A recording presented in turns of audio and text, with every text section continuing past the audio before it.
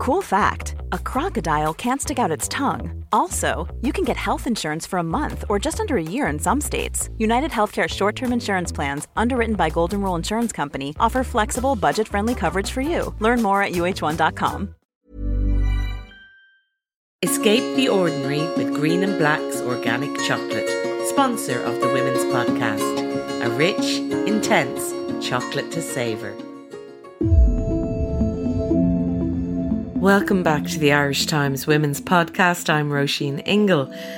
I've just come back from a very quick jaunt to Galway, and I have to tell you, if you get a chance to go west to that city, or if you already live near it, make sure you go and check out the Mirror Pavilion on Claddagh Quay.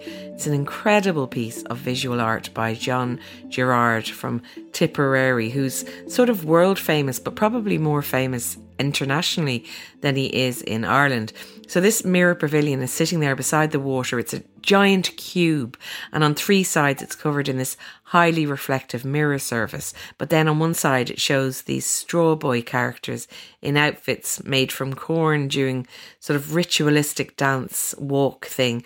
It looks like a virtual world with virtual people created by Gerard, who is a bit of a genius. I can't really do it justice with words, but it felt like a once-in-a-lifetime thing for my mother and I when we saw it. So that's our top tip from Galway, the Mirror Pavilion. It's full inside. The whole cube is sealed, and inside there's all these computers and LED lights, which is what is making the kind of straw boy representation on the cube. And it's his take and his sort of reflection on climate change. But I hope all of that hasn't put you off. It's a really wonderful piece of art, and I would urge you all to go and see it. So yeah, that's our top tip from Galway, but also beetroot margaritas in Rubin restaurant. So basically you can tell, I think, from my voice that we had a very good time. It's exciting these days just getting on a train and going away for the night. And I think we appreciate these little jaunts so much more as the pandemic rumbles on. Now, speaking of my mother, we've got her back on this episode as the book club convened for the first time since early lockdown to discuss Rodham by Curtis Sittenfeld. It's a book that imagines what would have happened to Hillary Clinton if she had turned down Bill Clinton's marriage proposal. So Hillary without Bill, what would that have looked like? What might she achieved? How would her life have turned out? If you've been reading along with us, or even if you haven't, I think you're going to enjoy this lively discussion between our book clubbers Bernice Harrison, Niamh Towie and the aforementioned Anne Ingle. Here it is, back at last, the Women's Podcast Book Club. We're delighted to have our book club back. It feels like a very long time since we were assembled. It's lovely to see all your faces on Zoom, and I'm really excited for this conversation. I won't say what I thought of it yet, but I think it's going to be an interesting conversation anyway. So we are discussing Rodham by Curtis Sittenfeld, and she is a wonderful writer, and I've enjoyed other of her books, but I'm just going to read the blurb to this one. Awfully opinionated for a girl is what they call Hillary as she grows up in her Chicago suburb. Smart, diligent and a bit plain, that's the general consensus. Then Hillary goes to college and her star rises. At Yale Law School she continues to be a leader and catches the eye of driven, handsome and charismatic Bill. But when he asks her to marry him, Hillary gives him a firm no. The rest, as they say, isn't history. How might things have turned out for them, for America, for the world itself, if Hillary Rodham had really turned down Bill Clinton? With her sharp but always compassionate eye, Sittenfeld explores the loneliness, moral ambivalence and iron determination that characterise the quest for high office, as well as the painful compromises demanded of female ambition in a world ruled by men. Uncannily astute and witty, Rodham is a brilliant reimagining, an unmissable literary landmark, and truly a novel of our times. Anne Ingle, I'll come to you first. What did you think of Rodham? Well, Roisin, when you first told me what I had to read this book, I was very dismayed because I have a problem with people fictionalising living people. You know, I just don't like those kind of books. I'm not into that. I mean, either they did it or they didn't. I mean, I don't mind a biography, an autobiography, but trying to fictionalise something doesn't sit well with me. And secondly, I'm not very good at satire either. It's the same kind of thing. I can't read The Phoenix or any of those things because I'm never quite sure whether it's true or it's not. I mean, it's my naivety and ignorance, but that's the way I am. And thirdly, politics, American politics, just don't mean anything to me because I just don't understand it. I've tried and tried, but I really, really don't understand it. So there's all those reasons why I didn't want to read this book, but you said I had to. So as always, obedient mother, I did as I was told. So I started to read the book and I couldn't quite come to terms with her as a person. And during the course of reading the book, I happened upon Graham Norton's program where she was actually a guest on it. And suddenly it all made sense. I felt her then. I said, yes, this woman, Curtis, whatever her name is, she really got her because there was Hillary on the screen talking to Graham and she was exactly like she was in the book, as an older woman. So that kind of encouraged me, anyway, to keep reading. And also the other thing was when I got to the end of the book, I saw the acknowledgements. She had obviously done so much research into that woman. And a lot of the anecdotes and things that we read about the book were obviously true because I imagine there's one particular piece where she has, she's in the car going to a big meeting and her aide says to her, God, your legs are hairy, Hillary. And she has to get her legs shaved in the car by another person who subsequently sues her for it or gets very cross about it, saying it was harassment or something, being made to shave somebody's legs. I wouldn't blame her for that, really. But anyway, so those kind of incidents, I think, are probably things that actually happened. I didn't go as far as to watch that 4-part documentary about her because I thought that was going to be too heavy, so I didn't bother with that. But I generally feel that she has got your woman, Hillary. But how did you get over your bit? Did you know the thing you say? Because I have that as well. And I was a bit worried about that when I read this book. Why do I want to read about something that didn't happen, about a person that really exists in the world? It's too confusing. Did you manage to get over that as you were reading it? Yes. Well, I found that the first part of it was probably easier because it was probably more like a biography, because of those things actually really did happen, like the law school and, meeting him and all that. I didn't really like him at all. I'd love to know what Hillary and Bill thought about this book, if either or both of them read it. Because I didn't like him one bit. Apart from the sleaze, he's a sleaze, as portrayed in this book. Allegedly. Ha! Go on, anyway. Well, more than allegedly, I suppose. That was a when joke. You reflect on the actual incidents that happened. But so I really, that was be my thing to know what Hillary and Bill both thought about that book. But tell me more about why you didn't like Bill Clinton, as if we need to know that, but just you might spell it out for people. Well, because he thought that he was so wonderful that the women loved him so much. But really, and his claims about being not being able to help the fact that he wanted to have sex all the time, it was just part of him. Get off the stage. Every man is supposed to, what do they think about it, every 5 seconds or something? I think for women it might be 15 or something. But anyway, the thing is, I didn't really like him, and I didn't like his behaviour with other people and his constant all into himself all the time and talking too much. That's how he's portrayed in the book. So that's why I didn't like him. He thinks he's something special, and that came across all the time. So I didn't like him. Mum, when you came to the end of the book, were you glad you'd read it? Did you feel like... Yes, I was glad I read it because, in fact, I did learn something. I learned about a bit more. I'm not saying I'd probably retain any of it. I'd probably be just as stupid after it all. But, I did kind of get to come to terms with the whole Senate getting elected and all that kind of thing. I kind of got to know a bit more about American politics. And at the end of the day, I did enjoy the book. It wasn't a chore. I think she's a great writer. And it was like in 3 sections. And one of them you could like more than the others. But the sleazy bits were a bit sickening, the old Bill. But the rest of it, I really enjoyed it. And I would love to think that maybe it could have happened that way, and it would have been the world would have been a better place if it had. I really loved the book because I was worried about it for the same reasons you were, but then I had to interview Curtis Sittenfeld, and I really admire her. She's written her other book, American Wife, sort of a fictionalized account of Laura Bush, and I interviewed her. And I'm going to come to you now, Bernice, but I just want to sort of say what Curtis Sittenfeld said about. For me, it was like Trump winning in 2016 was so depressing for so many of us. And this sort of reimagines a different way that things might have panned out. I don't want to give any spoilers because I think that's unfair to anyone who hasn't read it. But that's why I kind of loved this book. It was like an alternative reality that you could see painted out a what if, that kind of thing. But she says the reason she wanted to imagine this was that if Hillary had become president instead of Trump, she wouldn't have written Rodham. I had that experience of writing from her point of view, and it was in the back of my head. And then after the election, I had this realisation that kids who had known Hillary was running for president often didn't know that Bill Clinton existed. And so I did wonder, that was the thing that made me write this specific novel. What if adults had also seen Hillary as being totally separate? So that was her motivation. But Bernice, I'll come to you now. What did you think of this book? Well, now, I was, unlike Anne, I was really excited to read this because I'm a huge fan of Curtis Sittenfeld. And also, it's a great big giant book. So millions of pages in it. And I was going on holidays. So perfect. I did watch the 4-part Netflix documentary on Hillary. And to be honest, I hadn't actually thought about Hillary in 4 years, really.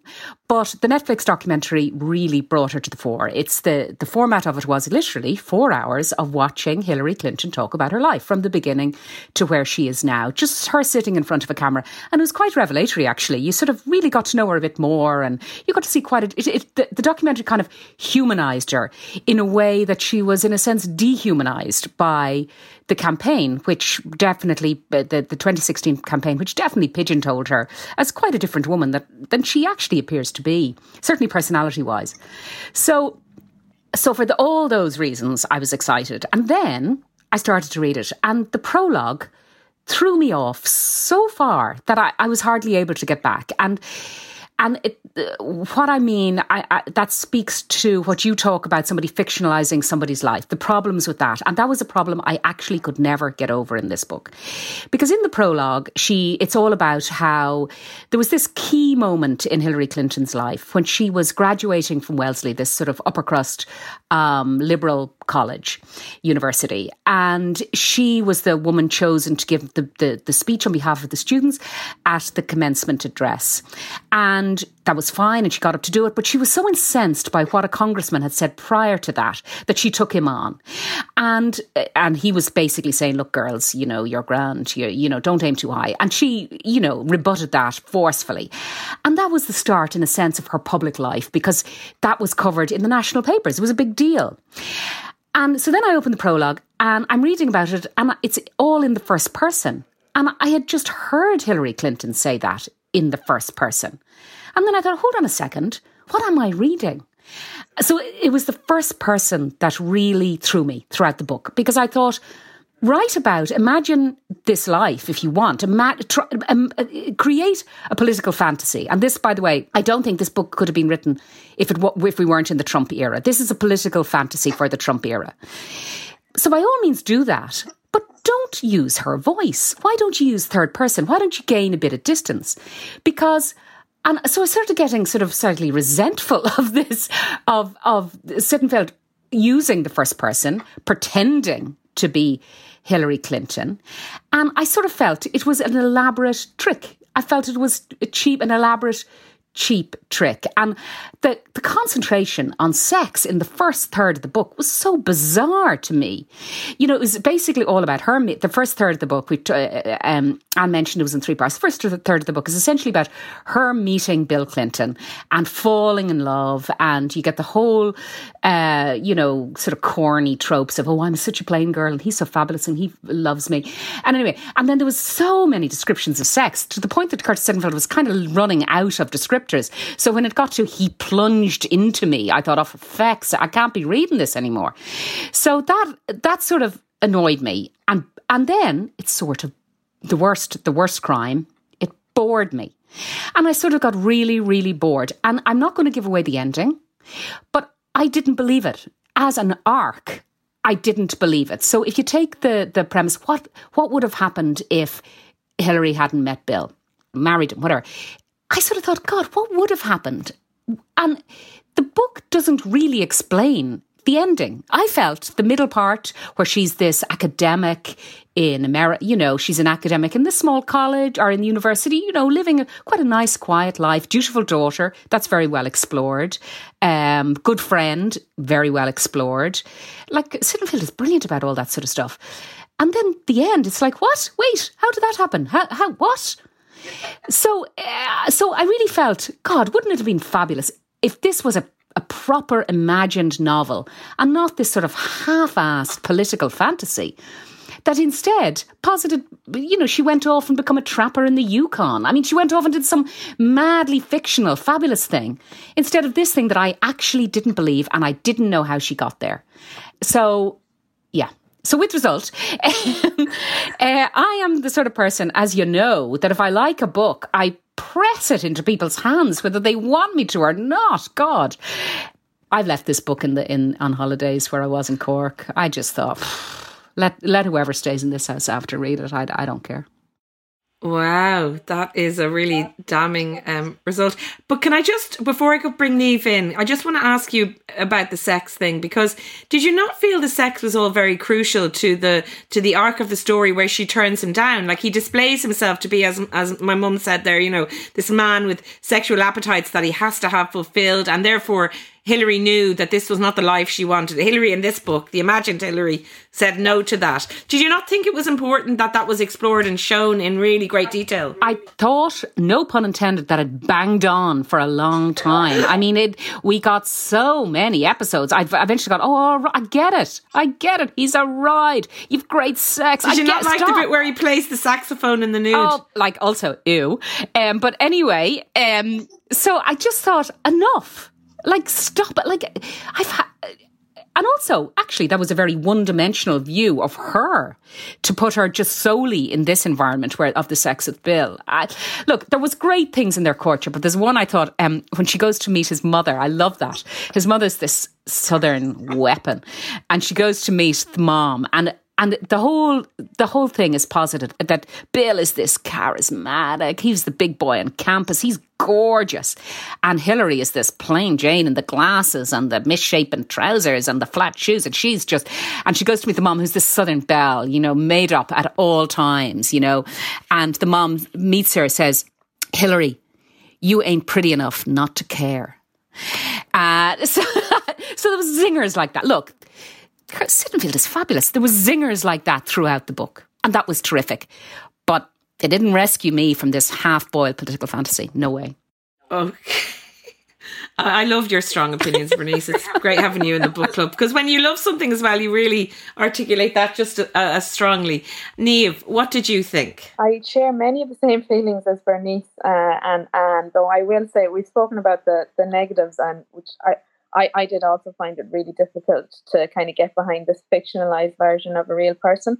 I found it was kind of exploitive in a way. And I think what the book is really great at is showing all the ways in which Hilary has been exploited throughout her whole career, from her time in Wellesley until the 2016 election and beyond.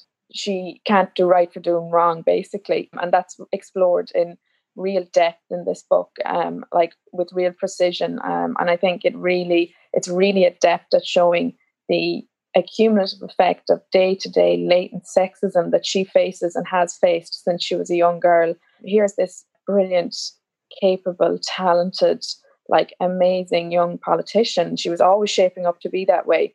And yet we see, from the very first pages, I marked out the first time, that the first really kind of blatantly roll your eyes sexist thing that was said to her was when, this is in the book, when her and Bill go to California for a summer, and she works in a law firm, and he kind of just bums around, not doing a whole pile. But they go to dinner at her boss's house, and one of his colleagues says to her, oh, well, you're not going to be working in law for long. Once you marry Bill, and you'll be at home doing the dishes. And that just happens throughout the whole book. There are these little moments where might not seem that big in the day-to-day context, but they paint this picture of this impossible mountain she would have had to have climbed in order to reach the top. And that's inconquerable, really. And I thought that the book was really, really good at that, showing how impossible it was for her to be likeable. She's described as being, unlikable and too stern. And yet she was worried that if she didn't come across as, she didn't project her voice, that she would sound weak. And it was just so clear how impossible it was for her to achieve a balance where she could be accepted as a leader. And I thought the book was really good at that. She really has this, I wouldn't say love-hate, it's probably pretty much a hateful relationship with the media. where she thinks they're all just trying to get, they're all trying to twist her words into a short, snappy, interesting story when really there's nothing going on, which of course is what we do as journalists a lot of the time. Bernice, you wanted to come in there?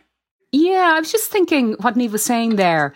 You see, all that is addressed directly by Hillary in this Netflix documentary. She directs, all this, all the sexism she met along the way, her relationship with the media. So she addresses that there. So in other words, I didn't need Sittenfeld or anybody to fictionalise that, because that's already true. And that's, do we need a story to be mediated in that sense? Do we need it to be sort of shaped as fiction for us to actually understand it, when the woman herself is well capable of saying, no, actually, I was treated very badly. And all the things that Sittenfeld has sort of framed as in a fictional way, Hillary said, why not go to the source?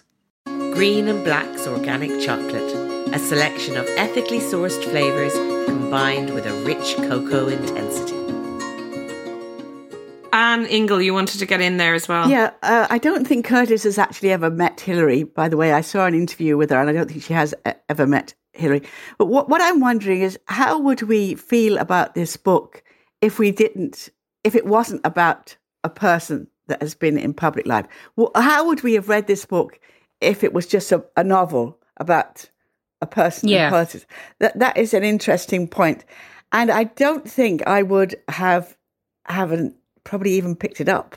I mean, the whole thing is because it's her and it's him that we're reading it. But as a novel if it wasn't about them, I know that sounds a bit contradictory. No, it's a really good point. But, I want to go back to, because I think I liked it more than everyone else by the sounds of things. And I really did. I loved reading it. I was sorry when it was over, because for what you said, Bernice, the political fantasy element, I really got into that. I loved this idea, because I just put my colours out. I don't know about you, how any of you feel about Bill Clinton, but I really despise that person. I don't like that person. I hate that he's still someone who can command respect, and, we talk about him in terms of the peace process. That's great. But what he did to Monica Lewinsky, and the way he abused that woman, and the way he has kind of managed to continue on in a privileged lifestyle, the way Hillary has stayed with him and continued to support him despite the absolute disgraceful manner in which he's behaved. And Monica is the one we know about.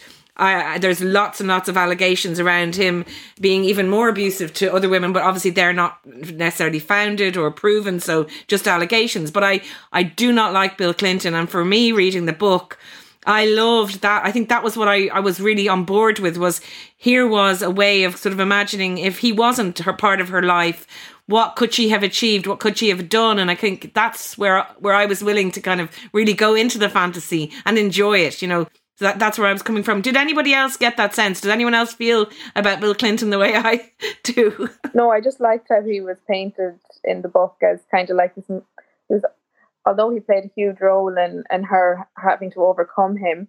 I felt like he was kind of, he ended up being this rich billionaire in Silicon Valley, and he lived in a place called Nob Hill, which I thought was really hilarious. And there was like really small details like that, which I really creased myself laughing at. But I wonder, does Nob have the same connotations in America? Did Curtis know what she was doing there? Well, it exists. Nob Hill exists. Yeah, but it's amazing that he lives there. Like, I just thought that was so funny. And he's just painted as this kind of like reptilian sex addict, and he's just disgusting. I didn't see at all what was attractive about him, or I didn't see how anyone else found him attractive from my reading of the book.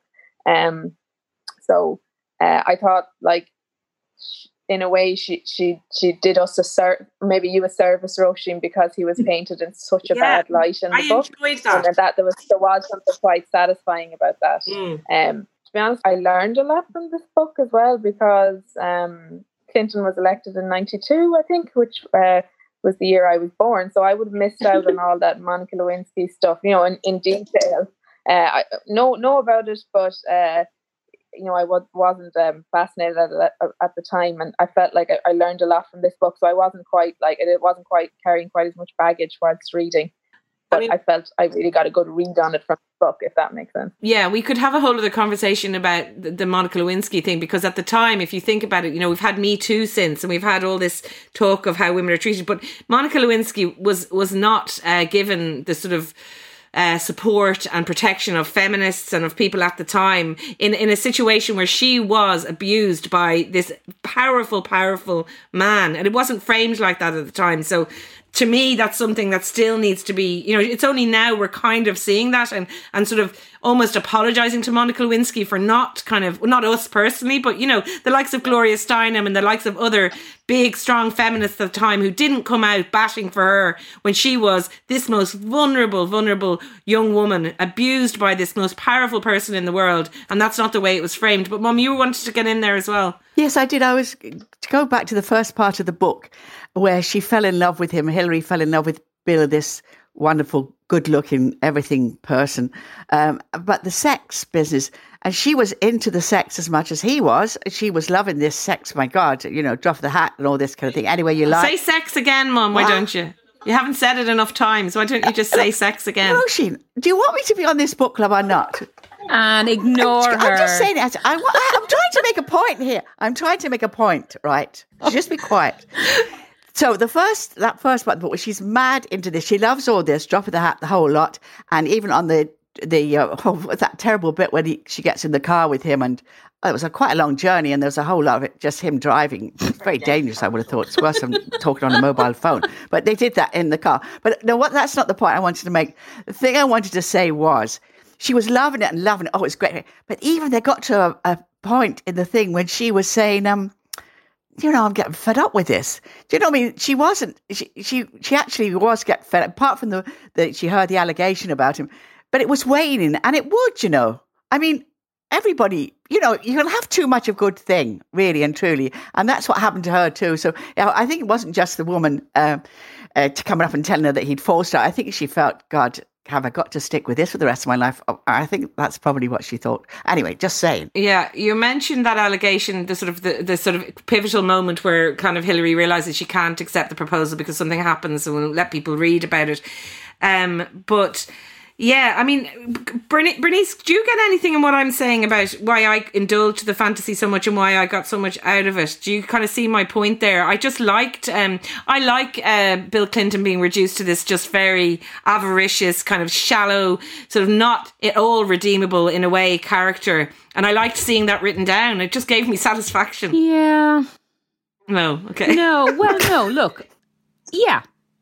That's one reading of how she presents what happened to Bill Clinton. That's one reading of that. The other reading, and again, I'm sort of reluctant to give spoilers, but the other reading is that he's fabulously successful in his chosen field. Oh, yeah, I know. And he's a flippin' magnet to gorgeous women. Still, as an old guy. Do you think Bill Clinton reading this, though, would it not be really annoying? That's what I'm hoping. I would think, first of all, for the first third, he's presented as this total ride. My God. And he sounds like such a horrible person from the beginning to me. He's such a fake. You know the bit where he's eating chips and mayonnaise and he keeps ordering the chips and ordering the chips? Like he's a food addict and a sex addict from the beginning. Yes.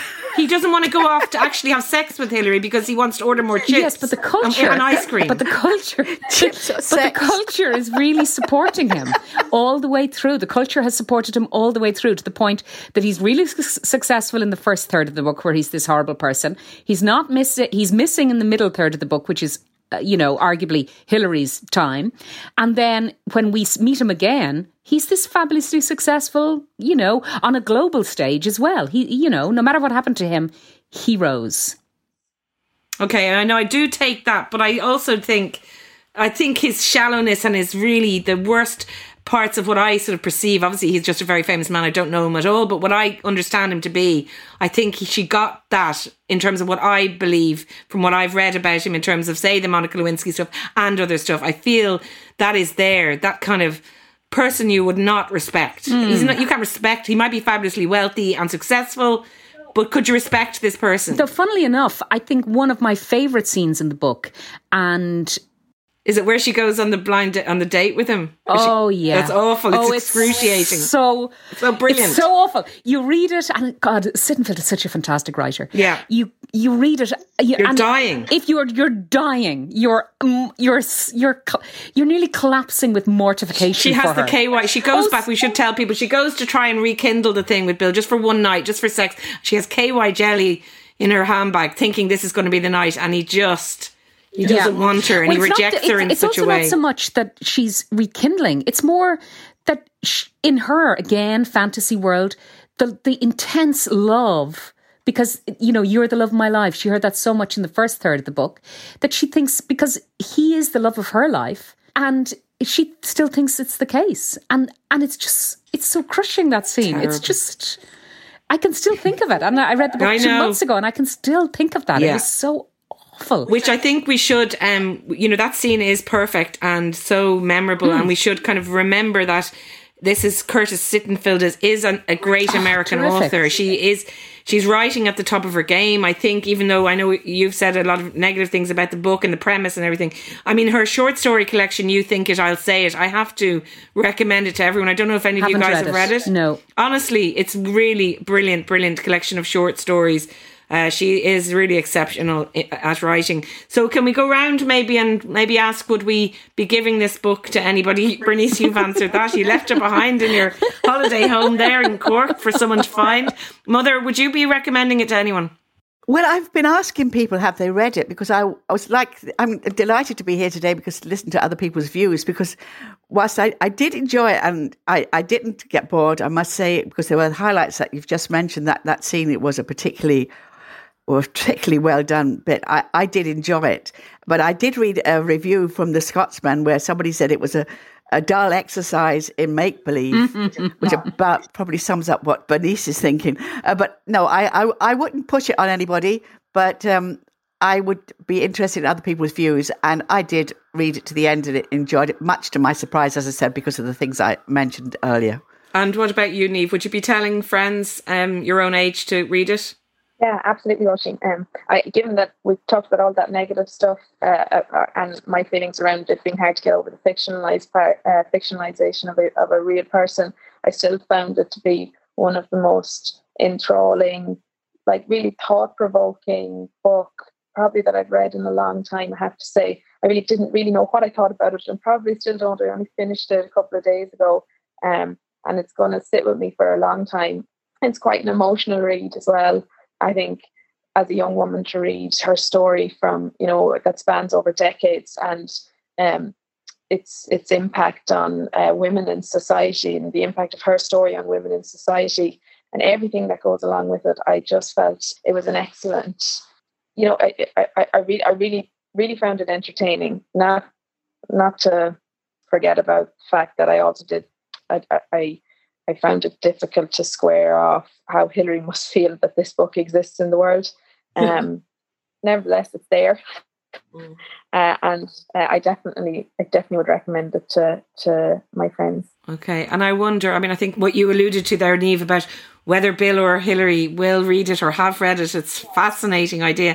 I'm sure they must have friends saying, here's a copy, or have they just kind of said, don't talk to us about that book? I wonder. I'd love to know. Roisin, is there no way that you as a journalist can find that out? I mean, can we find that out, please? I want to know. Can you not do that for me? Well, I have Curtis Sittenfeld's email address from the interview, so I might ask her. She's a very, very interesting interviewee and just a very thoughtful person. I really enjoyed talking to her, and I'm a big fan of hers, and I did love this. And I haven't read American Wife, but I'm going to go back and read that American Wife is fantastic. You will so enjoy it.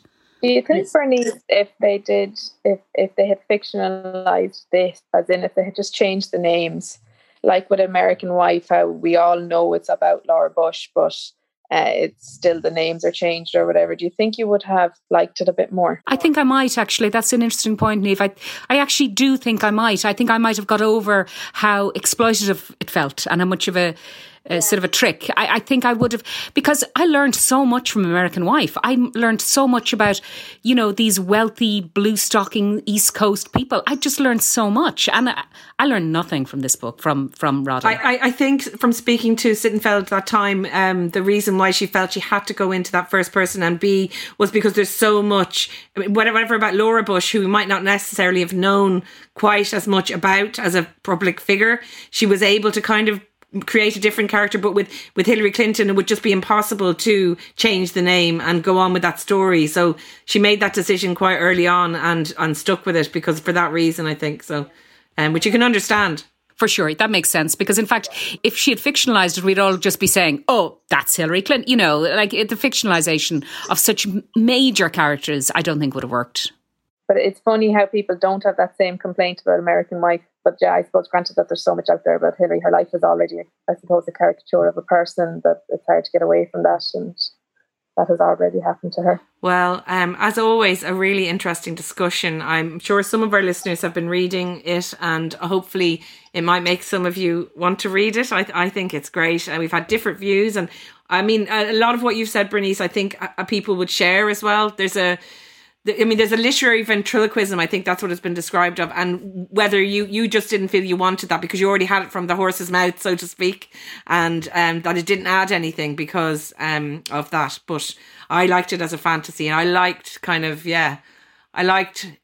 without spoilers again, but Bill not getting necessarily what he wanted from a very early age. I kind of enjoyed that bit of it as well.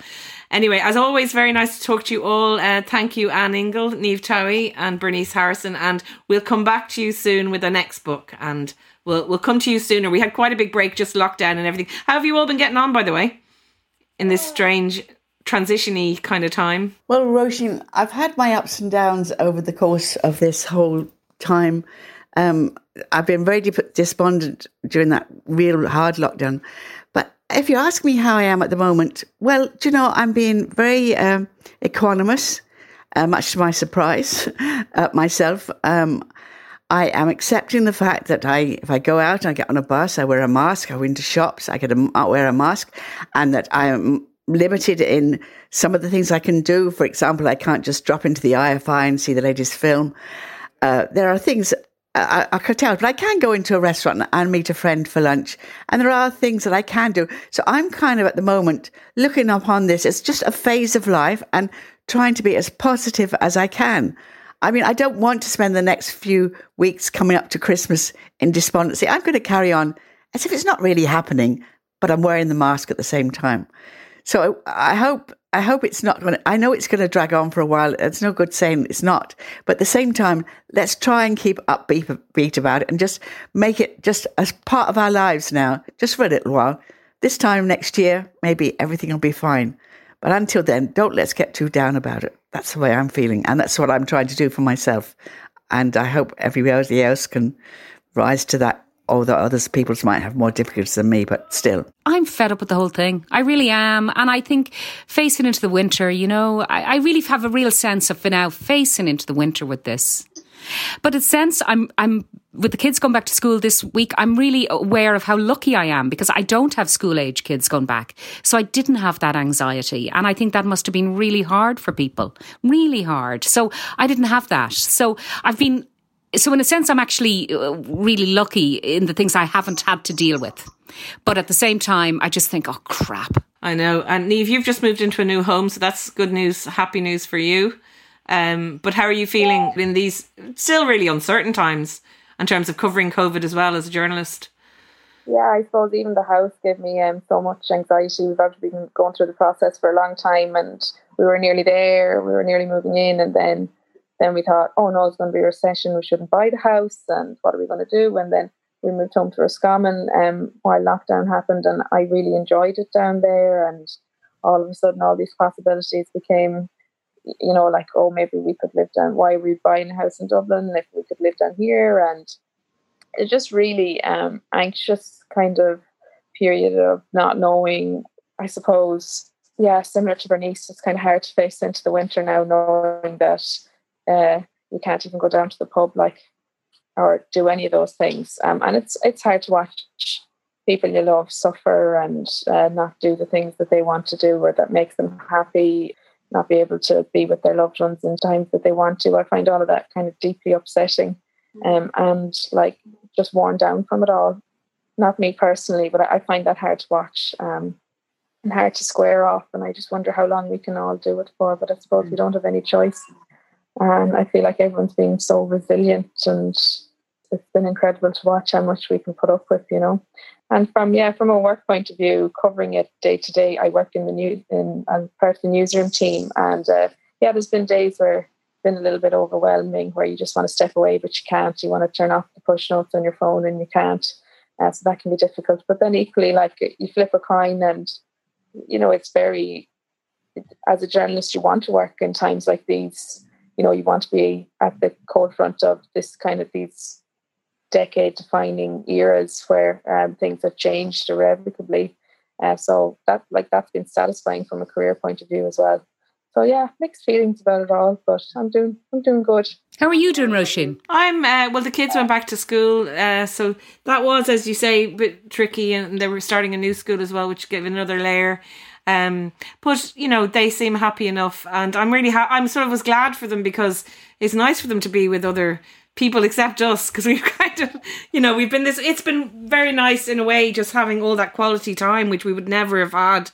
So that's been lovely, but I really feel that sense of socialising, the needed to be out with other people their age and just back in a bit of a routine, you know, because everything was, so I'm happy for them. And but I think the same as you guys, it just feels all very, you know, I think there was a gung-ho thing, you know, when we were all doing what we were told, we were all together doing the thing, and it's just gone on so much longer maybe than people thought. 6 months, maybe I wouldn't have necessarily thought that was going to be it, but we probably should have all been thinking like that. And now I'm kind of going, until there's very clear signs that everything's over, I'm not even going to think about that. I'm going to presume that next year is going to be sort of more of the same. And that's kind of a bit of a, you know, that's a downer, like you say, for people's plans being on hold and all that kind of stuff. But I have to say, there's still a lot of good things I find out of it. I mean, I think I was probably doing too much before, going out too much, thinking I needed certain things that I know I don't need now. So there's a lot of philosophical, you know, reflection has gone on, I think, for everyone, which is really interesting that it's allowed. But ultimately it's been so, and I mean, the worst is still to come in terms of the economics and unemployment and how it's going to affect people's lives. So that's all to come, really. You know, the COVID payment isn't, you know, going to be lasting forever, and all that stuff. Thanks so much to Anne Ingle, Bernice Harrison and Niamh Towie, and we'll be telling you our next book club choice soon. That's all we have time for today. Keep in touch with us on email, thewomenspodcast@irishtimes.com, or on social, Twitter, Instagram @ITWomen'sPodcast. The podcast is produced by me, Roisin Ingle, and by Suzanne Brennan, with JJ Vernon on sound. Take care of yourselves, and I'll talk to you next time.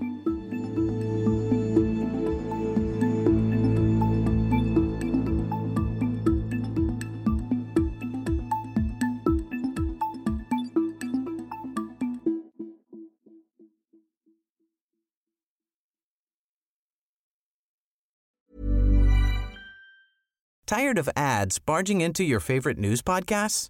Good news. Ad-free listening is available on Amazon Music for all the music plus top podcasts included with your Prime membership.